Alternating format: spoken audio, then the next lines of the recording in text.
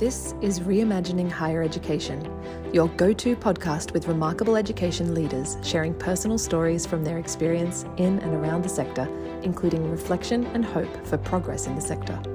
With your host, Professor Judyth Sachs, former PVC Learning and Teaching at the University of Sydney, Deputy Vice-Chancellor and Provost at Macquarie University, and Special Advisor in Higher Education at KPMG, and now Chief Academic Officer at Studiosity. Welcome. Let me first introduce Arthur Levine, an educator, a scholar, an advocate, a radical, and a great contemporary thinker about higher education. Wow. Previously, president of Teachers College Columbia, one of the great education institutions, but also in a new role working with the Woodrow Wilson Institute. So, Arthur, thank you for talking to me today. But let me, first of all, My pleasure. I wish to acknowledge that I am talking to you today on the lands of the Dariyong people from the central coast of New South Wales. I acknowledge elders past, present and future, and acknowledge their contribution to the cultural life of Australia and elsewhere. We recognise the unique cultural and spiritual relationships and celebrate the contributions of First Nations people to Australia. So, Arthur, tell me what you brought to demonstrate your... I have brought a palm tree model. And the reason for it is this. It's that in the business district of Warsaw, Poland, there's a 26-meter palm tree. Now, we both know that you can't grow palm trees in Poland. It's too cold. What happened was they always wanted a palm tree. So they had an artist make one. And so they have this model of a palm tree in the center of the city. And it looks terrific. But the point of bringing it is this. What it means is that if you want something, if something's important to you, really important to you, you can make it happen. Wow. So when was this built? Was this after the Second World War, or is it fairly recent? No. It was built sometime in the 21st century, and it was sometime, maybe 2011. Extraordinary. So using that as a metaphor, can you sort of translate that into your life as a leader and a learner? Maybe. Let me try. Basically, what I believe is that the reason to go into the field of education is that it's the most effective way to change the world. Maybe the slowest, but the most effective. I'm a product of the late 1960s, early 70s. And I brought with me that spirit that change is necessary and society can be better than it is. And therefore, it's very important to hold on to the dreams, and even more important to bring them to fruition. I totally agree. But do you think, I mean, that's an idealistic point of view. It's an aspirational point of view. And in your writing, and we'll, in the Great Upheaval, we'll go through it, dig deep into that a little bit later. But are there conditions now working against that noble aspiration, or are you confident that we can still have that noble aspiration? I am to a limited extent, and let me explain this, which is for the last year and a half, I've been speaking to a lot of university audiences, faculty, staff, key administrators. And for the most part, our presidents, our vice chancellors have brought me to the campus. And the reason is that they know the world changed in the aftermath of COVID. And they can't figure out what to do with it. They can't figure out how to respond to it. And so what I generally tell faculties is that they've been given a daunting challenge. And that challenge is to reinvent higher education for the 21st century. moving from being a national analog industrial institution to a global digital knowledge economy institution, which requires a very different brand of higher education. And so what I've said is, you can't not change. If you try to ride this out, the dramatic demographic changes, the dramatic economic changes, the dramatic technological changes, you will fail as an institution. So why not use this moment to dream and to enact your dreams? And on top of that, to recognize that you've been given an opportunity that no generation since the Industrial Revolution has been given, an opportunity to reconceive higher education. You, in your book, you draw on the story of University of Chicago, which is, in many respects, listening to you now, is an embodiment of that sort of dream and that sense of vision. What do you think educators can take now from that sort of, as a prototype for really, and you talk about looking back, looking forward, and looking sideways. So if we look back and then look forward and perhaps looking sideways, what if you were given the role to start up a new institution? Yikes. Why would you wish that on me? As soon as I said it, I thought, God, why did I say that?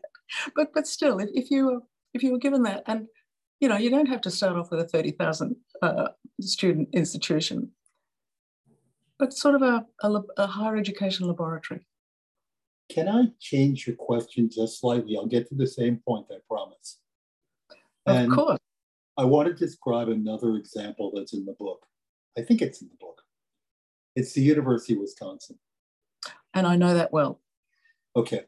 So the president of the University of Wisconsin in 1905 announces that the borders of his campus are the borders of the state of Wisconsin, which is one of the 50 US states. And what he then does is he reconstructs the university. He makes it inextricably part of the world in which it exists. He rebuilds research. Yes, they do basic research, but they're also doing very applied research. What he does is he creates courses, not only for academics, but for farmers, for commercial people, for people in government. His faculty get involved with policy. His faculty get involved with practice. They bring government people to campus. They create an agricultural lab. They experiment with all kinds of things that could be applied in the field. One of our muckraking journalists, sometime thereafter, a fellow named Lincoln Steffens, described that you might just as well see a University of Wisconsin professor on the train going out to the fields as to see him walking around the campus. And that's really what happened. And probably the most interesting thing to me is Van Hise was testifying before the state legislature. And one legislator said, "What's the University of Wisconsin ever done for this state?" And Van Hise said, "We invented the cow." And, they really had to some extent. They changed breeding, they changed health, they changed the economics, they changed the products, they changed, you name it. Dairy was a different industry because of the University of Wisconsin. And what that story told me was about the need for universities to be tied into their communities. What happens when the world changes, as it is now? Universities are most successful when they have one foot in the library, which is the collective wisdom of humanity, and one foot in the street. When the world changes at the speed, at the depth, at the continuing pace, universities lose traction with the street. And one of the most important things they need to do is regain traction, regain their place in the street. And so that's what Ben Hayes did. He moved the university back to the street, or the dairy farm, which will be. It's interesting, though, with University of Wisconsin, that each campus has a different ecosystem, a different purpose. I've spent 2 sabbaticals at Madison, so I know Madison very well. And Madison became one of the hotbeds of radicalism during the 1960s, and there are still vestiges of that in terms of the brutalist, protectionist architecture. And so that's sort of part of who it is. And then you've got the Republican seat of government in Madison as well. So you've got this sort of tension between the university and the community. So how do universities manage those sorts of tensions as well? The one thing I'd say, Madison or Wisconsin, before the student radicalism, also produced Senator McCarthy and the anti-communist wave in America. So that universities can't suddenly thrust themselves at their communities and announce, here's what you need and here's what you're going to do. It means what universities need to do is talk to their community. They need to talk to industry. They need not only their colleagues, they need to look out for them. They need to talk to government. They need to talk to their communities. They need to understand what's truly necessary in the world in which they exist and provide it. I've been visiting a lot of campuses lately.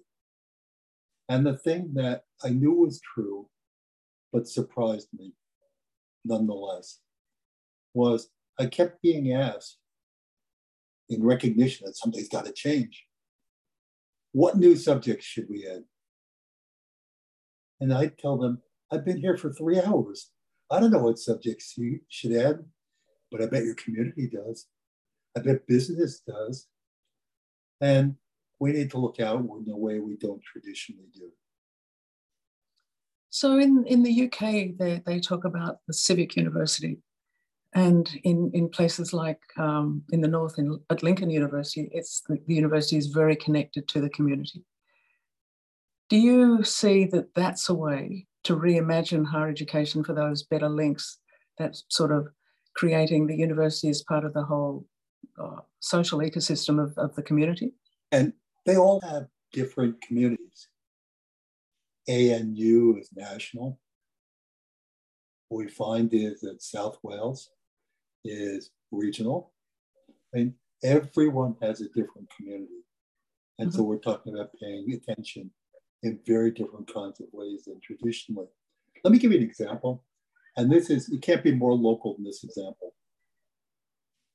I was visiting Amarillo College, which is in Texas.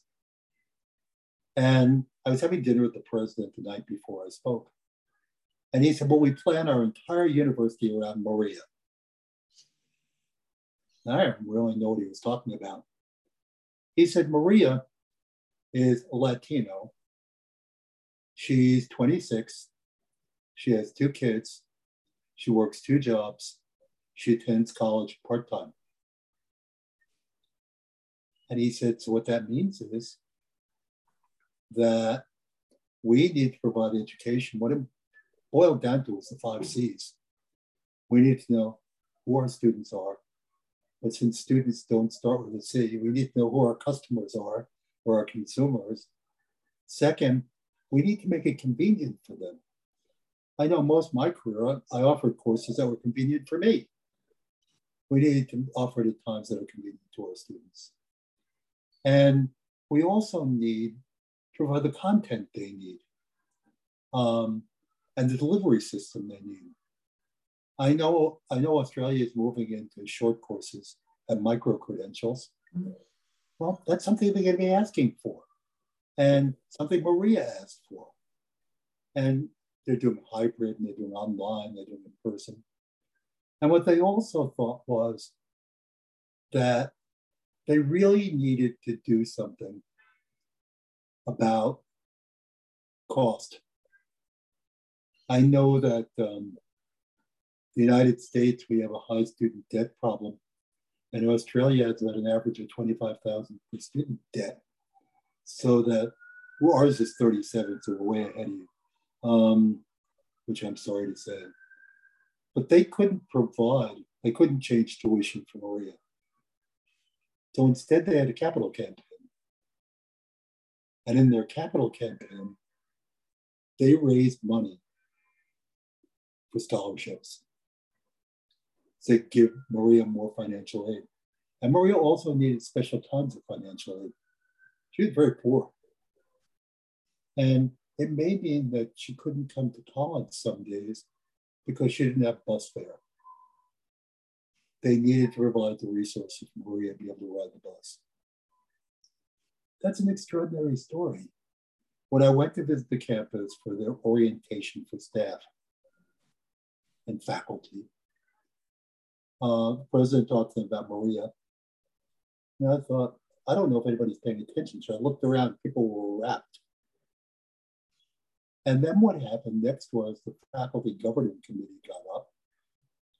And whereas the president talked about what they'd done for Maria last year, they talked about what they're going to do for Maria this year. It was an extraordinary way to define the community. I don't think there are very many universities in Australia that can define their community that way. There are perhaps more vets that can, but not the university system. But they can define some community. So was Maria a mythical person, or was Maria a metaphor for the broader project of what they were trying to do? Maria was a good model. She wasn't a real person. She was a good model for what their students looked like. They personalized the model. So is that I mean, if we sort of take a helicopter view, that we actually have to sort of get people to imagine themselves in the lives of students. And in imagining the lives of students, they will see that, in fact, many students are doing it tough, and get them to imagine the lives of researchers, to imagine the lives of teachers. Because for many, you know, I don't know about you, but when I was working at a university, people would say, oh, you've got the long holidays. You can, you know, you can have fun. Well, the long holidays when you've got your work done. So what are you asking me? It's just that is this sort of way, the way that you've used Maria as an example, an exemplar of if universities are stuck, how to start rethinking, because you're talking about, we're talking about reimagining and rethinking higher education. Yeah. And what I'm really saying is, I was a professor at Harvard. We could not conceive of identifying our university as one student. The place we were talking about just now was a teaching college. Mm-hmm. It wasn't a university. So in that sense, the way universities define themselves in terms of the research they do, who is that research for? What's that research for? In terms of the teaching, what do we teach? Who do we teach? And in terms of the services it provides for society, that's how you define community. My sense that in Australia, there's this sort of homogeneity of universities. They all look pretty much the same. And, they all do research, they all do teaching, and they all do service. In the US, there's more differentiation because you've got the liberal arts colleges that sadly, for financial reasons and probably the times, are starting to decline. You've got the state universities, you've got the elite universities, you've got the private universities. So it seems to me that the Americans have got a clearer sense of the purpose of the university. But do we need a common purpose of the university? I mean, I've done a lot of work at Lund University, one of those relatively new universities that was established in 1666. Exactly. We don't have anything like that. But they know who they are. Yes. But I'm like to bet, and I don't know what I'm talking about, which gives me more confidence in betting, that the University of Adelaide can provide different kinds of things to Adelaide than the things that are needed in Sydney. And ANU, despite Australia's questions about national universities, can offer some things to the country that others can. What are those things? What does Adelaide need most? What about Melbourne? Submarines, working with the Americans for AUKUS. Exactly. Exactly. I think that's the perfect answer. So the recognition that they are different. And look, having worked at University of Sydney for 12 years and having done a lot of consultancy work for the ANU for the last few years as well, the ANU makes a real sense that we are Australia's national university. And that's their great point of differentiation. And that's what actually makes people proud to be there. But it's small. It's in the nation's capital. The President, Vice Chancellor has access to politicians. And so I guess that's sort of the political relationships. So relationships actually with communities, with politicians, with, the captains of industry are probably fundamental to the role of Vice Chancellor or President in your case. Right. And the question becomes, let's take the University of Sydney. And they must have about 75,000 students, graduate and undergraduate. And the question is, what does Sydney need out of its university? There must be things it needs. There are policy issues that are local and not national. And clearly that's something a university can do research on. I think in basic research, they'll probably all be the same. But I must admit, if I could reinvent universities, they'd all have a somewhat different purpose. We don't all need to be doing the same research. We could differentiate. We don't need every university to have a law school. Right. And a business school. You're right. So that we could certainly, without diminishing the quality of the University of Sydney, certainly gear it more and place it more in the needs of Sydney. And I can't see how that would hurt. Mm-hmm. Can we get back to your life as a student? What was your undergraduate and your postgraduate experience like as a student? Oh, now I have to tell all. I wasn't of a student as an undergraduate. I finished in the bottom quarter of my college class, but I had a wonderful time, just a wonderful time. And I was very active in student politics, very active. And I remember a demonstration I went to, and the president of the university came out, and it wasn't me who said this, but he said, "You're bringing this university to its knees. What would you have me do?" And some wise guy in the back said, "Buy knee pads." And I became a college president, I'm guessing 12 years later. And the day I arrived in my office, there was a huge package filled with knee pads, just filled with knee pads. So that was my undergraduate education. My undergraduate degree was in cell biology, and my graduate degree was in higher education / sociology. I fell in love with education while I was in college. Mm-hmm. Were you transformed as a person through education, your undergraduate education? Was that a transformative experience? Sounds as though you became politicized. I was certainly politicized, but I was never a radical. I was a liberal when that was still a reasonable thing for people to be. And what it really did for me was social mobility. I grew up in the South Bronx, which is one of the poor neighborhoods in the United States. My father hadn't finished high school. And what university did for me was move me along in terms of mobility and opportunity, and opened up to me a world that never would have been available to me, because poor neighborhoods are constrained. They're very heavily constrained, and they can't see what's beyond their borders. That's true. That's true. So did you ever imagine yourself as a university president? No, I didn't. Yes and no.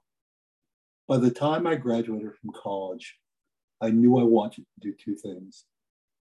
One was to be a university president, and the other was to be a senior researcher in a higher education think tank. It took me a while to get there. I did take the medical boards. I did take the law boards, which are the admissions tests. I did take the graduate record exam for graduate school. I did take the national teacher exam. I did take the business boards. I did take the State Department exam. The Educational Testing Service in the United States had a huge picture of me in their lobby because for 2 years I was their best customer. I didn't know what I wanted to do. Right. So if we could now return to Maria being a student, what was your, you talked about your undergraduate experience being really, really good, but your postgraduate experience, postgraduate education can be quite lonely. The loneliness of writing your dissertation, doing your research. What was it like for you? And where did you do your PhD? The State University of New York in Buffalo. Oh, you went there for the weather. Absolutely. Absolutely. I had this winter coat I really wanted to try. So that I loved my graduate education. And the reason was, I need to step back a bit.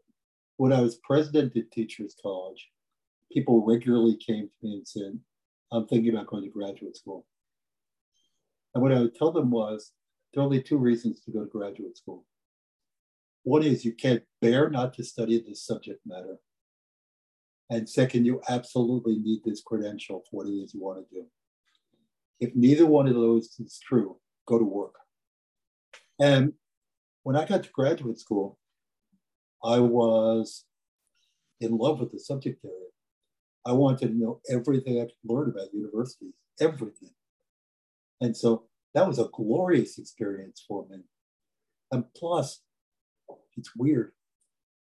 I published my first book my first year of graduate school. So people treated me nicely. So in terms of the current student experience, it really has been a watershed of, COVID, we learned a lot. We learned a lot about how students learned. We learned a lot about student expectations. We learned a lot about diverse learning styles. We learned a lot about poverty and how, there's such inequity in terms of students trying to study in a small apartment where there was only one computer dealing, managing a whole family. So how do you reimagine the student experience nowadays? Given that this was probably, it was the best of times and the worst of times. And just for people who may be watching, Australia and the United States really had similar impacts from COVID. We both lost enrollment, and Australia's was international students. And we both went entirely online. And we both had a number of new providers who weren't colleges and universities providing post-secondary education. And we both got more heavily into short courses because students wanted just-in-time education. They wanted to learn how to do something now. Prepare me for this by Thursday. So when you ask the question of what I imagine in terms of student experience,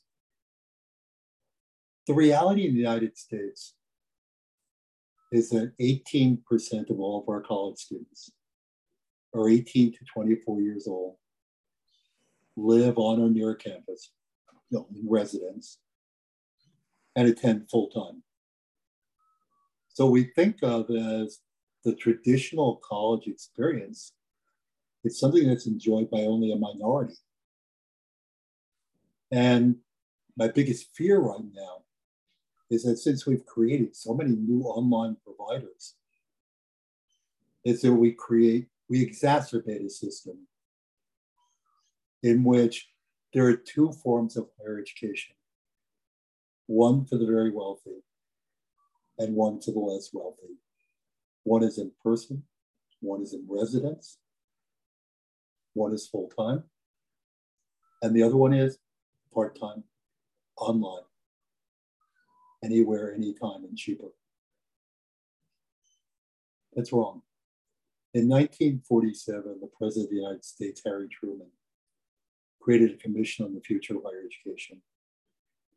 And it said, what we need is two things. We need to assure access to higher education. And we need to assure choice in higher education. And we've done better on access, though we're far from perfect, than we have on choice. And we really do need it now. We desperately need that now. So when I think about universities, and the United States has 4,000 degree granting universities, just shy of that. So when you think about how you get your arms around this entire enterprise, the place for action right now is our 50 states. We don't have a federal ministry of education. We have a Department of Education, but the authority for education resides with the states. So there are 50 different locales. So in my last job at Woodrow Wilson, what I did was work with states to try to make the kinds of changes that we've been talking about. And I think all that's possible.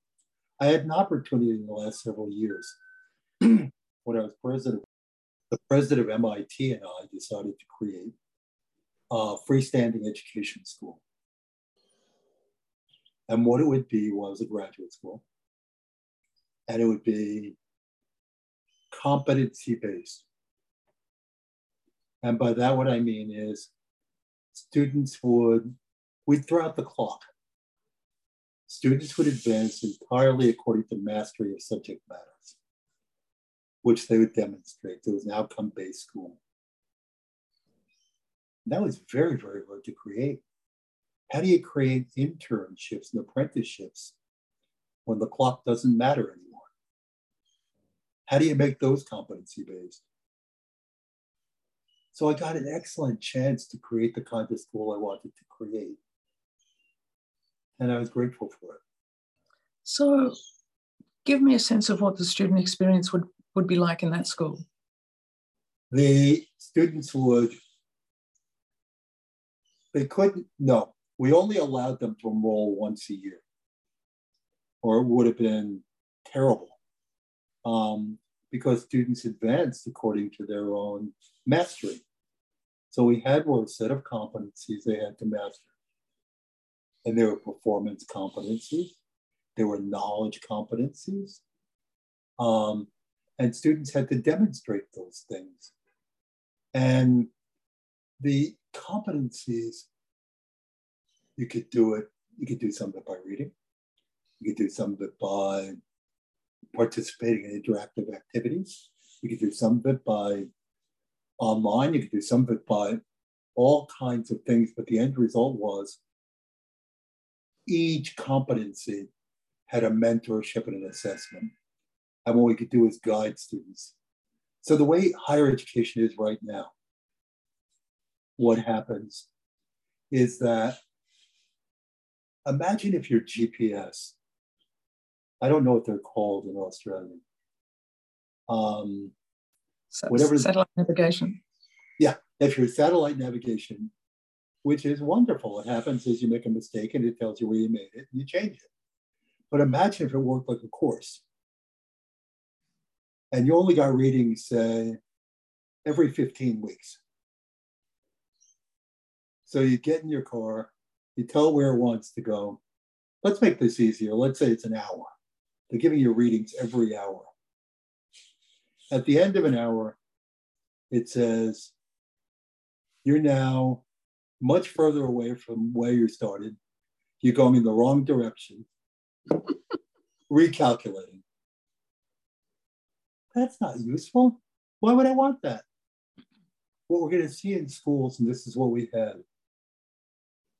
with the school we created, we could catch students as they would go along. All evaluation was formative until the final evaluation, bless you, until the final evaluation, which was summative. Okay, we've just assessed you. Yeah, you need to fix this, you need to fix that. Here's how you might do it, here's how you might do that. I remember walking into a simulated classroom so that the student was talking to a screen. And in this classroom, a mother had just come in and told the teacher, now remember, this isn't a real mother. This is a cartoon. Came in and told the student that she was the worst teacher who'd ever taught, that she had done horrible things to her son. And the student can stop this anytime she wants to stop it. And after a few minutes, the student was crying and she stopped it.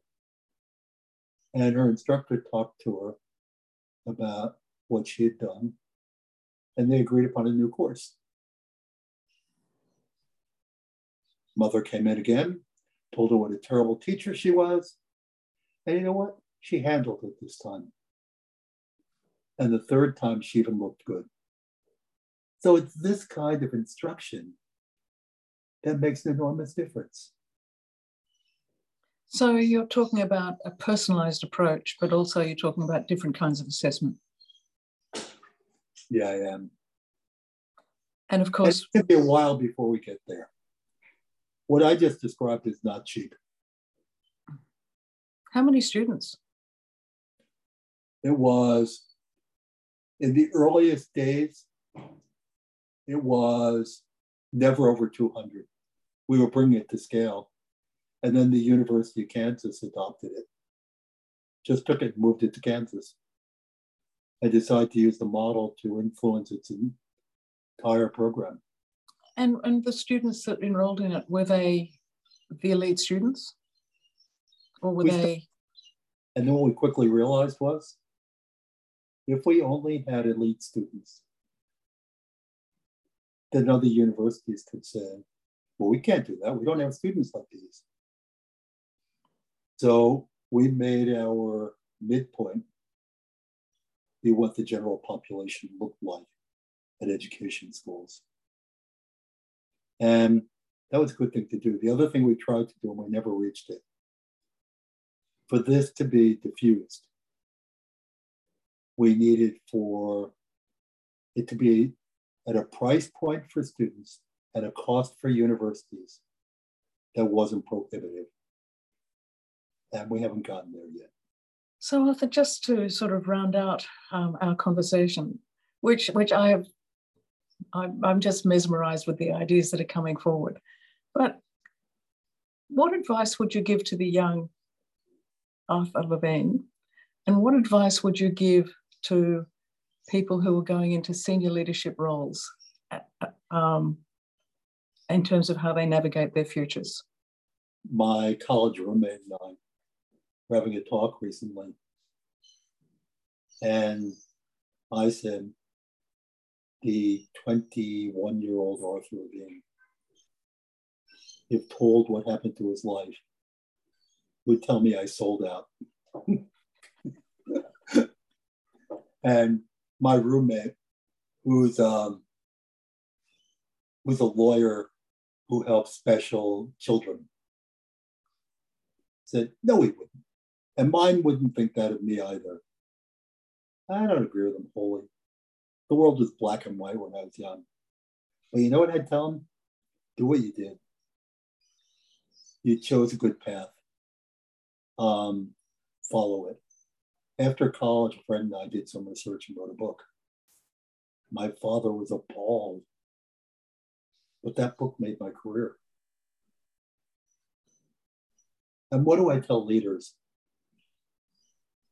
I spend a lot of time with leaders these days. And one piece of advice I give them: scare the hell out of your faculty. Tell them the truth. And then invite them to join you in creating the future. And in some respects, the times are so dramatic. We won't be able to keep doing what we're doing. I was looking at the numbers of universities that are working with online program managers. It's 33 of the universities in the system. And Coursera, which is an online, has at least 5 out of 8 of the big 8. So what we're seeing is a whole set of new challenges that no matter how well we think of ourselves, students are going to have a lot more choice than they ever had. Students are also going to be able to use technology in ways we never imagined. And colleges and universities are going to have in their hands AI and virtual reality and AR, and that's all going to be there. We can create anything for education. And if universities don't do it, others will. So I'm also hearing you, leaders have to have a high appetite for risk. And for many, they are conservative because of the boards that they manage. I sort of lost track of where I was going. Let me finish the thought. I apologize. Yes, they have to have a sense of risk. That's very true in the United States. I don't know to what extent it's true in Australia. But I do know this. This is a time for dreamers. But it's also a time for people who can talk to other people. We need presidents who can work with other people, who can work with faculties, who can work with trustees, who can listen. Listening is a really important skill these days. That's very important. And the thing I used to tell college presidents when they asked, what do I need to know? I would always tell them, this is before the world went crazy. Maybe it was crazy and I just didn't know. But in any case, what I tell them is, learn history. Nothing you're going to face hasn't happened in some form earlier. Find out what happened, what it did, and what worked. It was the best tool I could think of. And look, as a social scientist myself, I agree. Arthur, thank you for a most enjoyable 45 minutes. Oh my goodness, yes. And I guess it's probably wine o'clock for you now. No, it's almost 5. No, wine. Oh yeah, wine o'clock. I know, English is such a hard language to understand. I'm going to wait an hour and 16 minutes. Well, look. It was a pleasure to meet you. And I really enjoyed listening to your other broadcasts.